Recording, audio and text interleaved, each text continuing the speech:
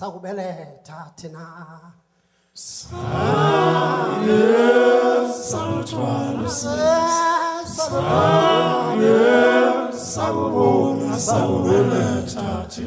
womnyama mayikhahlela umnyama womnyama yakhahlela umnyama ukhahlelela nomntana abantu womnyama yakhahlela umnyama.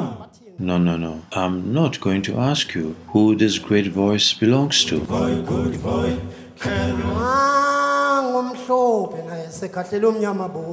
Here we go, the second episode of the African Dawn podcast.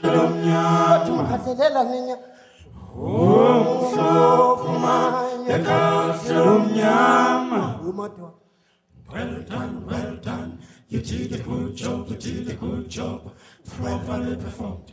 Well done. Carry on. Now, who owns this incredible voice? Joseph Shabalala of Ladysmith, Black Mambazo. Don't do it again. We came a long way to take over. Do you understand that? Tell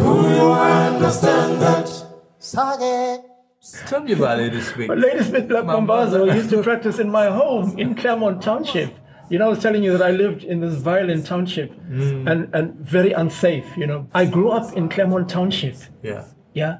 In Ndunduma, in Claremont Township in KwaZulu-Natal. That's the same home where my mother burnt all my writings and stuff, you know? And my art. So in that home, in the 60s, it was the safest place for Ladysmith Black Mambazo to practice, because they used to be harassed by gangsters, you know, wanting protection fee, you know, the protection racket. And because they were popular, they had a bit of money, you know, so come and they just you know want some they money, want some of it, you know. And the safest place for them to be, to practice their craft, was at my home, because my father was Lion. His nickname was Lion, Bubesi in Zulu. He wasn't paying any money to anybody. So so, you know, he was feared. So when they were in my home, they were safe. Fresh in South Africa, at last, you've reached democratic elections. Long way, hallelujah, long walk to freedom. Long walk to freedom. long way, long walk, long walk to freedom. Long walk to freedom. Let us work. So I used to sit on his lap, and he told me that in one of our interviews, that same series of interviews, the Ubuntu with Miriam Maken. And the reason not before they blew. I mean, before Paul Simon and stuff. Oh yeah, well, you know the time. Oh, this is way before all of that. This is their formative years. And stuff. But the reason they're called Ladysmith is because they come from a town, the nearest town from the valley of the Tugela River, where my father also comes from. It's called Ladysmith, the wife of Lord Smith. So what does Mambazo mean? Imbazo is Zulu for axe. Oh, okay. So the Ladysmith, the town, the nearest town, black. They are black. They're the black axe that chops any competition. You know. Just be like referring to Bob Marley, you know. If you had the big three, we had the small axe. Yeah, there you go. They had a black axe. There's a black axe. Yeah. From Ladysmith. From Ladysmith, you know what I'm saying? So we go way back with them. Yeah. Oh, it was, you know, may his soul rest in peace. He was very close. He loved my mother very much. He loved my dad. Yeah. He used to sit outside by our door when they finished the rehearsals. And because I come from a polygamous family, my dad would be doing the rounds with our other mothers. And then Joseph Shabalala, the leader of Ladysmith Black Mambazo, knew that my dad would eventually come back home. And Joseph would sit at the door, hoping that my dad, on returning, would just brush up against him, you know, and that would just like make his day, because, you know, the same way that, you know, people, when Michael Jackson kissed the girls, they wouldn't wash, you know. No. You know, Okay. So your father was quite pivotal in that community of artists and others as well. Totally. You know, He was the gatekeeper. He was the protector. He himself actually he was a singer. He was a baritone singer. And my mother stopped short. He was due to, when my mother was pregnant with me, I'm their firstborn, he was due to tour the States with the Ink Spots, that was the group, you know. And my mother said, no way, because my dad was very handsome and women just fell, you know, head over heels. He wasn't handling that. She knew that the black sisters in the States would just keep him. So she gave an ultimatum. She said, if you go, that's it, you can forget about me. And he honored her. You know, that's my respect for him. He stayed for my mom and for me and for the rest of our family, you know. And so that was the end of his career. And so he wasn't that crazy about music after that because it made him feel, you know, it hurt him, you know. Yeah. So we weren't encouraged to take up music, you know. So hence I was to become a doctor, you know. And that's how I met Steve. Yeah.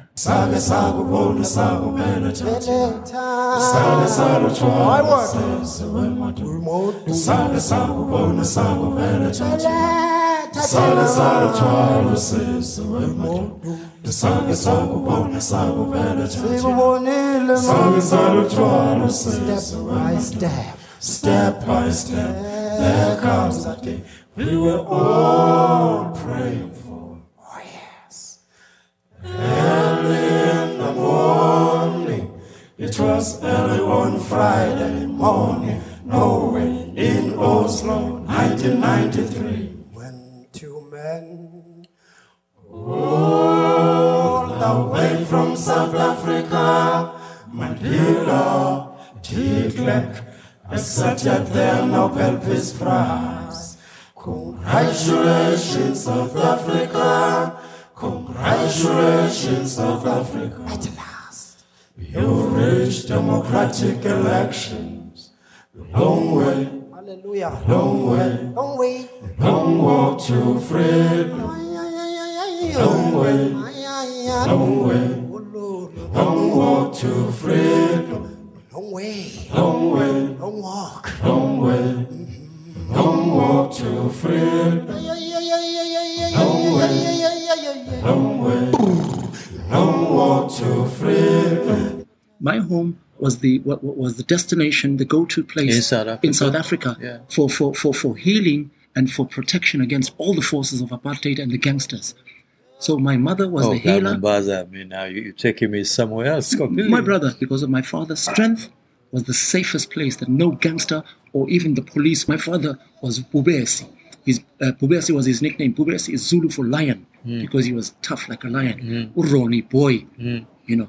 And his mother, Umamtun, was a matriarch who was so powerful that one day, and I inherited her land, a man, to show you her power, a man was crossing her property and he decided to pull his trousers down and relieve himself under the sun.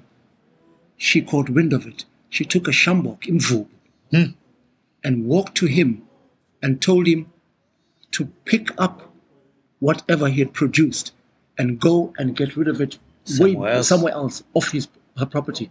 The man did not even have time to pull his trousers up, and he literally did that. He picked up with his bare hands, you know, his feces and took it off. That's my father's mother. So my father came from that. So our home was the safest home. And people who were abused, cats and dogs that were abused by humans, hungry people, people who were fearful of the regime and gangsters would come there. And that's why Ladysmith Black Ambazo in the 60s would practice in my home. Long way, long way, long walk to freedom. Long way, long walk to freedom. Long way, long way, long walk to freedom. Long way, long walk to freedom. Long way, long walk to freedom. Long way, long walk to freedom. Long way, Long way, long walk. long way, long walk to freedom. Long way, Long way, long way, long walk to freedom. Long way, long way, long walk to freedom. hallelujah. Thank you. We love you. Thank you so much.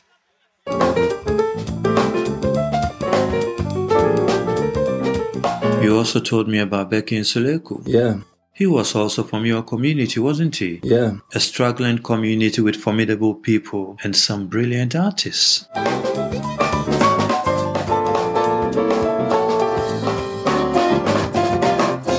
In my growing up, I didn't have any formal training in music. It was by accident that I played music anyway, because even by that time, the piano was chopped at home for fire, you know? You talked about burning his The piano. Yeah. for firewood. Yeah.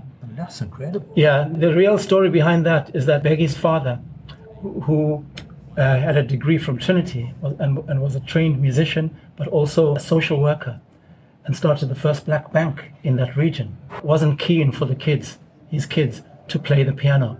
So he would lock the piano.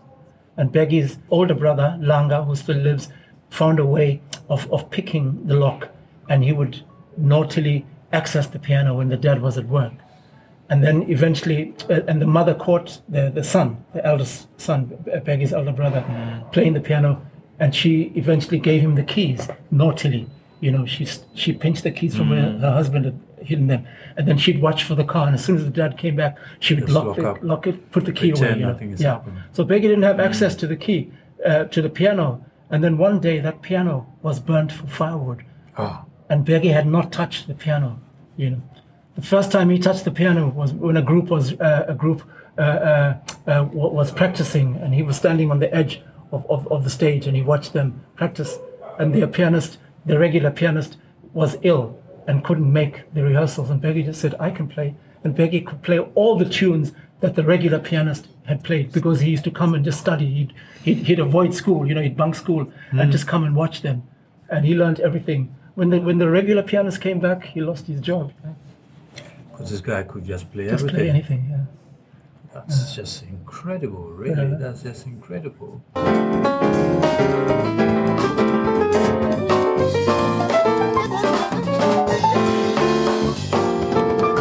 We have a whole episode on Bheki Mseleku, so definitely more and more coming up on the musical genius.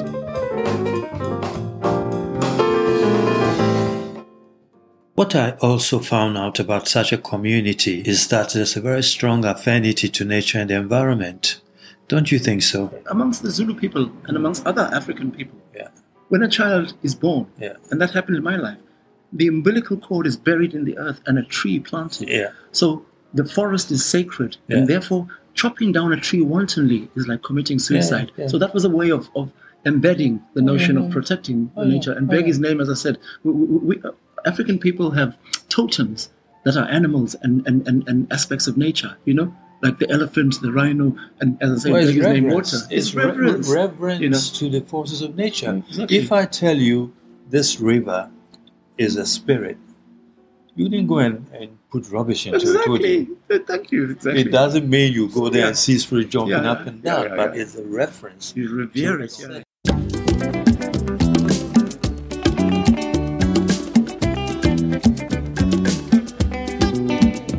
When the Elements Sing, a track by African Dawn, recited by Sheikh Gay. Hail the hurricane, hail the harmattan, rejoice, sing and dance with the whirlwind. I am one with nature. I sing of unrest, I sing of passion, of love, not of sighing brooks, murmuring rivers, but of the unharnessed crest, the tidal wave and the cataract. I am one with nature. I sing of dawn, when the eye of the sky is crimson red, the very color of my dreams. I am one with nature. History, geography are on my side. My people too. Mountains, valleys, canyons, where we ensnare and subdue the enemy's metal herd. I am one with nature.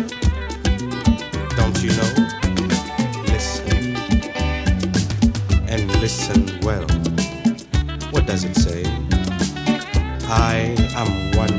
with nature.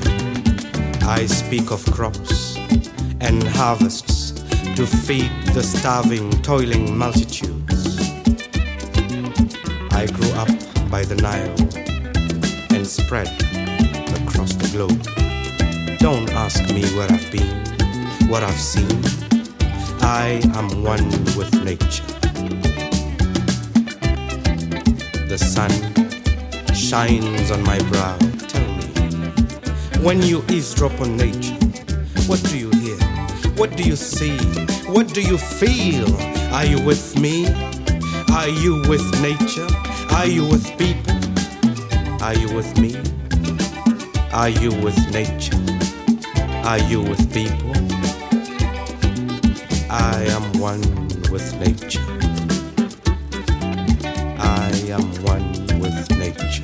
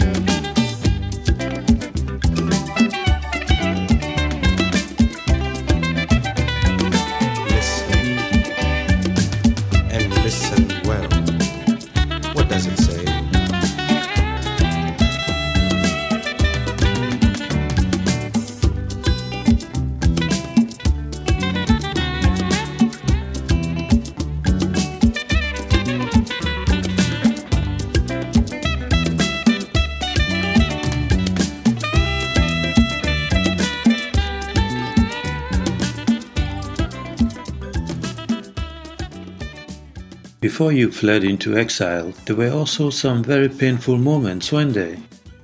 Tell me about the unbelievable bonfire. My mother, my beloved and loving mother, may her soul rest in peace, Nyamera Zingiswa, Eugene Skeef,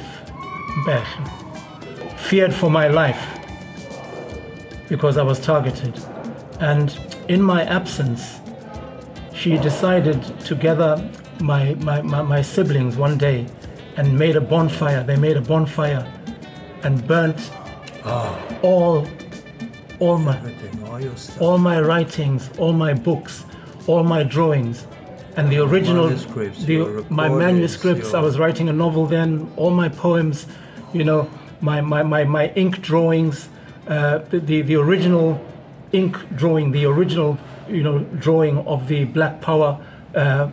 Black Fist salute, the one I created, all of that was burnt, by my mother and my brothers, and that was my mother's way of protecting me, and so in many ways you went into exile literally with not a lot of what you had produced in South Africa. with practically none of it, really. Nothing, but my body and my transverse flute, my bamboo flute. And it's absolutely incredible that without all the stuff you had produced, looking back in your own creativity, the output, the incredible output, you had a lot more in you than anybody could take away. I'm a believer that I embody creativity. That's my belief.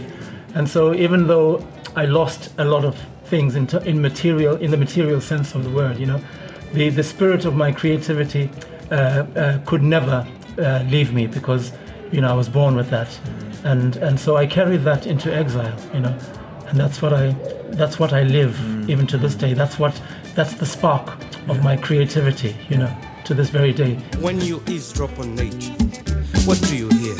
What do you see? What do you feel? Are you with me? Are you with nature? Are you with people? Are you with me? Are you with nature? Are you with people? I am one with nature. I am one with nature. In some ways, my life changed a lot, because a big hole was created in my soul, because of who Steve Biko was to me, and our closeness and my involvement in the Black Consciousness Movement, driving him and participating in programs in the community with him. So when he was taken, I was very down.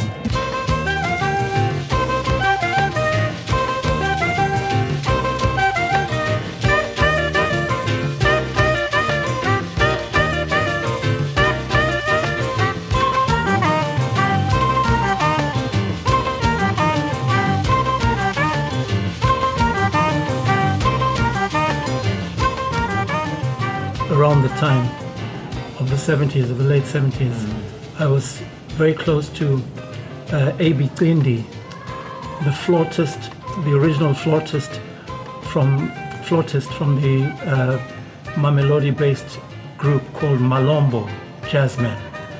It was Philip Dabane on guitar, co-founder with A.B. Qindi on flute, and the drummer Julian Bahula. I think you remember Julian Bahula, who came into London in exile.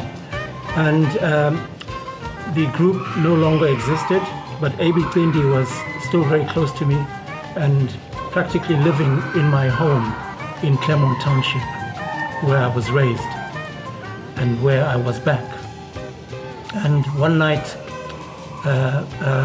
one morning, early in the morning, before I woke up, A.B. Qindi came to my door, and the door wasn't locked. He opened the door. I bolt upright, and he said, and I quote, "Hey Gino, oh Steve is nie meer," which is Gino. They used to call me Gino. Eugene, Steve is no more, meaning that he had died. And even though at that point I knew several Steves, several people by the name of Steve, and I hadn't seen Steve Biko in a while, I knew he meant Steve Biko.